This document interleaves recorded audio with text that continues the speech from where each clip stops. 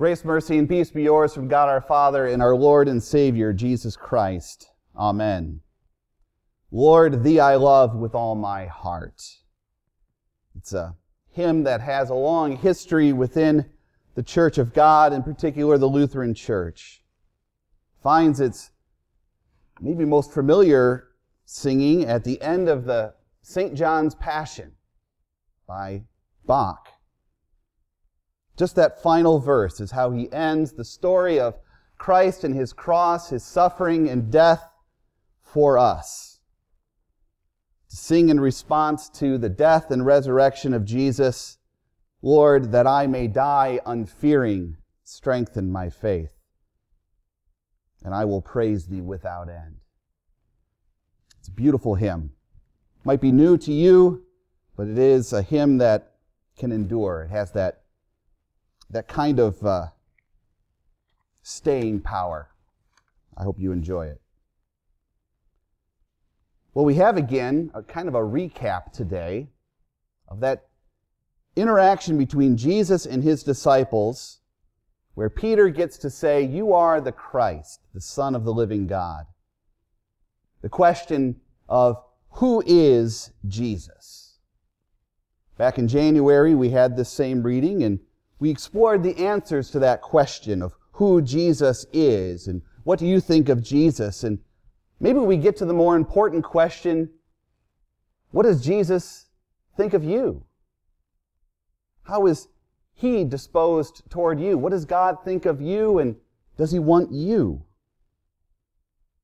But Jesus asks his disciples, who do people say that I am? And we've heard the kind of offbeat, maybe crazy answers that people are talking about Jesus in that day and age. He hears, some people say you're John the Baptist.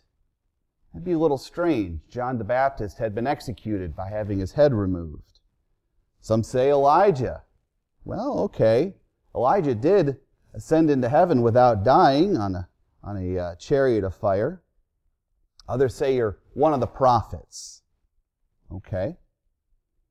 We hear maybe even stranger answers today in our day and age. We hear answers like, well, Jesus, he's my best friend. Jesus, he's a good teacher, a good example for how we should live our lives. Even Muslims acknowledge Jesus, but they call him one of Allah's prophets. One of them. Not the greatest, but one of them. Mormons say that Jesus is the spirit brother of Lucifer, sons of Elohim, a human man from another planet. No, I'm not kidding. They really do. That's really an interesting one to get into someday. All of a sudden, Elijah, John the Baptist, a prophet, they don't sound so strange anymore, do they? But who do you say Jesus is? What do you think of Jesus?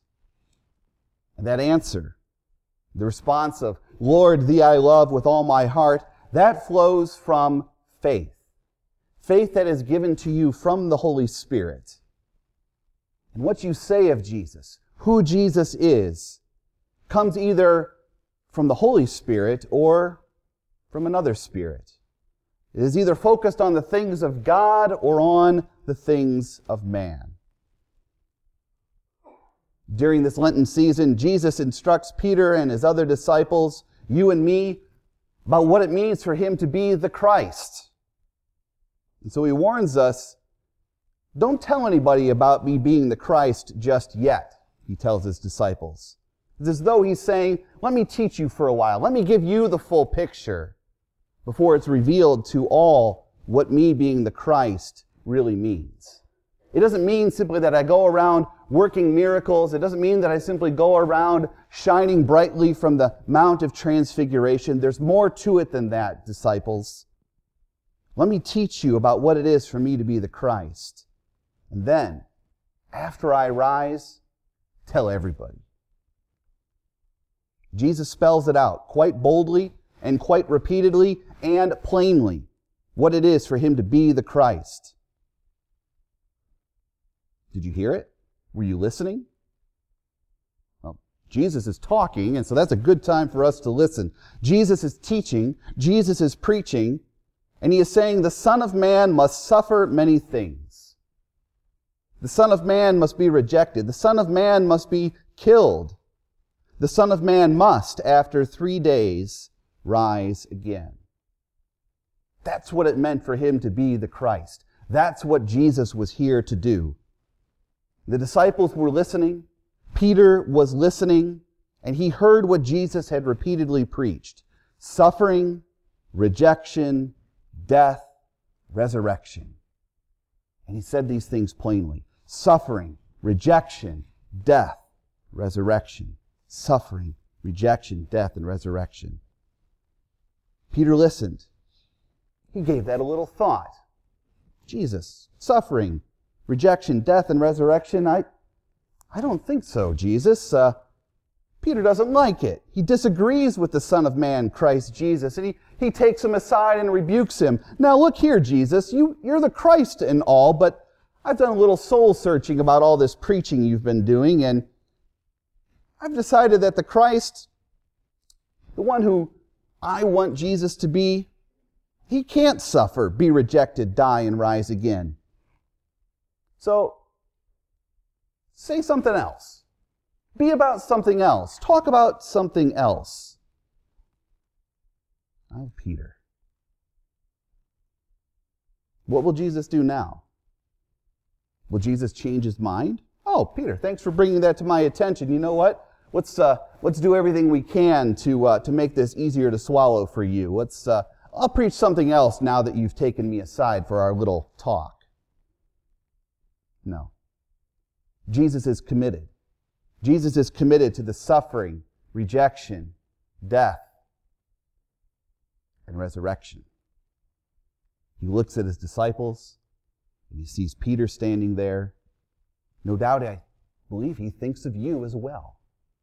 He says, no, it is about the rejection and the suffering, the death and the resurrection. So he turns to Peter and he says, get behind me, Satan. Satan? When did Satan get into the conversation? Well, precisely when Peter took Jesus aside. When Peter had in mind the things of man instead of the things of God. Satan entered into that conversation when Peter took his eyes off the cross of Jesus, his suffering, death, and resurrection to save us from our sins, and wanted to make Jesus into something else. Satan entered the church, the teaching time that Jesus had established. He uses one of his own disciples as a fiendish instrument of deception. Who better than Peter to try to derail Jesus from suffering, rejection, death, and resurrection? Who better than the rock, Peter, to knock Jesus off the trail to Jerusalem, to the cross, and to the empty tomb? Yeah, Jesus can be the Christ, but let's make him a Christ minus the suffering, minus the rejection, minus the death, and, well, then it's also minus the resurrection. And that's a Jesus not of truth, but of a lie. But Jesus would not be turned from his goal. Jesus would not be turned from his preaching and from his work for you. Jesus has in mind the things of God. He, the Christ, will be crucified, and he will rise on the third day, and that is the only way that things will be. Otherwise, Peter, the disciples, you, me, without the suffering, rejection, death, and resurrection of Jesus, we don't have a Savior. Jesus will do what he's been given to do as the Christ.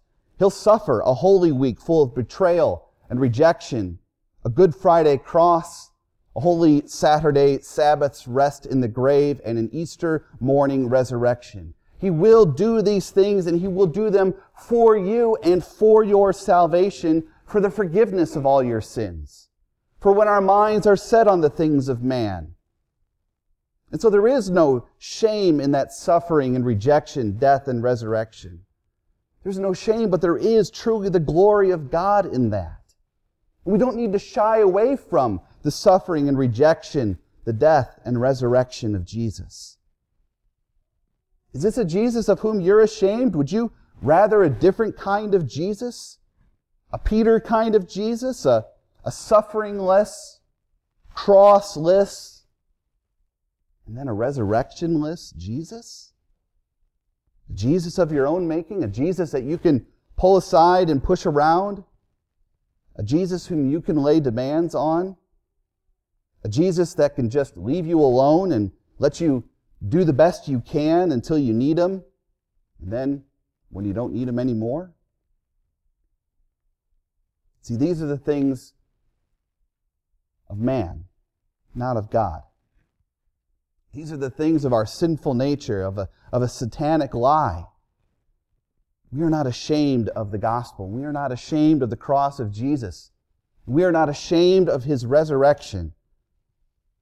Jesus says, if anyone is ashamed of me in this adulterous and sinful generation, then the Son of Man will be ashamed of him when He comes in His Father's kingdom with His holy angels. Those are heavy words. Those are judgment day words. Will you have Jesus as He truly is, or as you'll make Him up to be? It's the most important question that you could ever be asked in your life. Who do you say Jesus is? It's life or death. And the answer comes only from faith.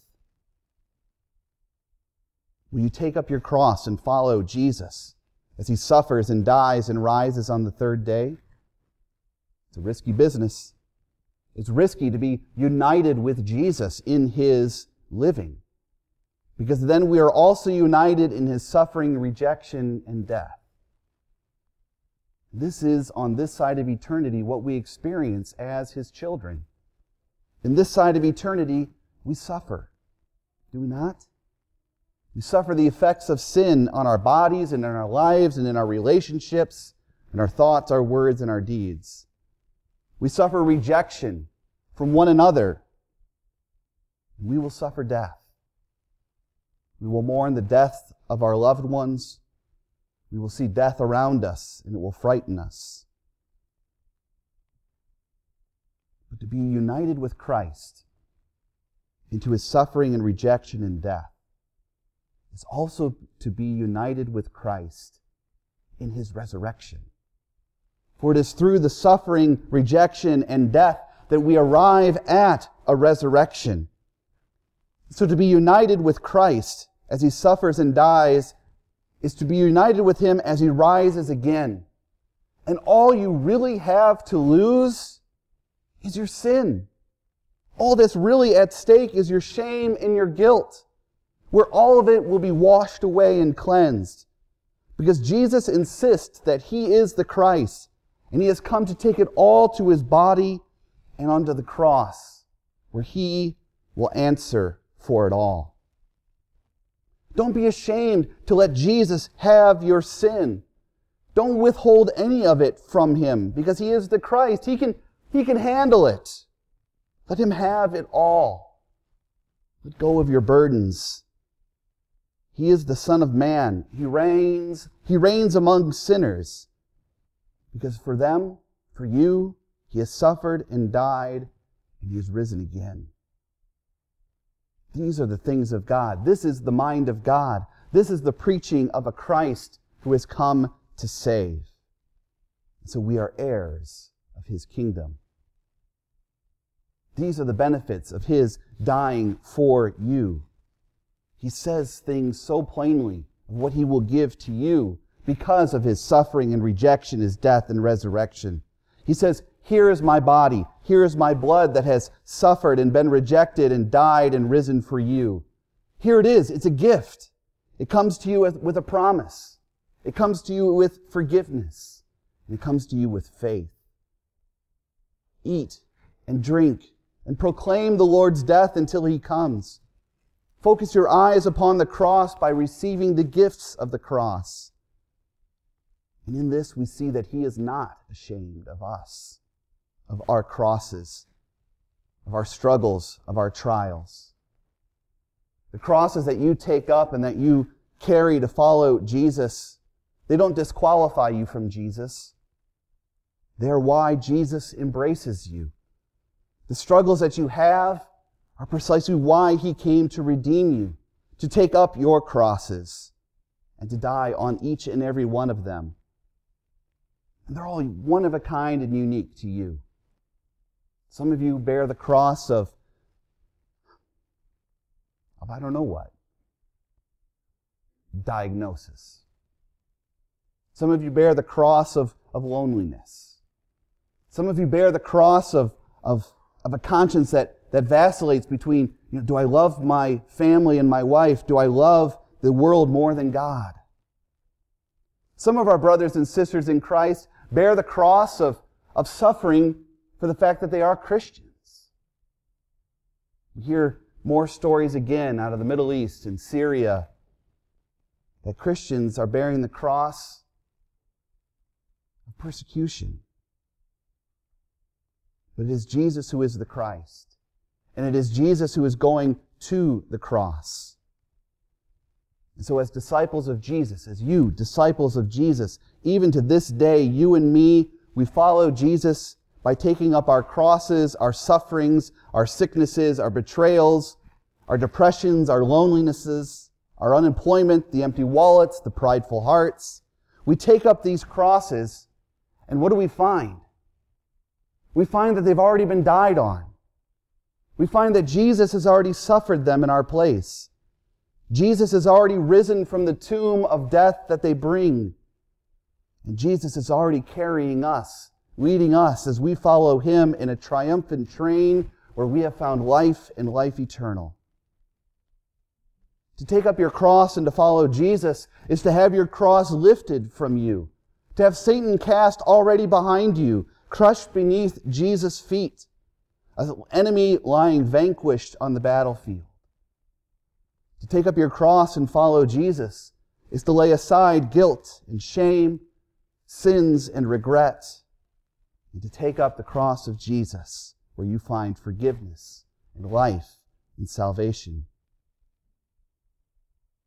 The loss of your life is nothing less than the loss of sin.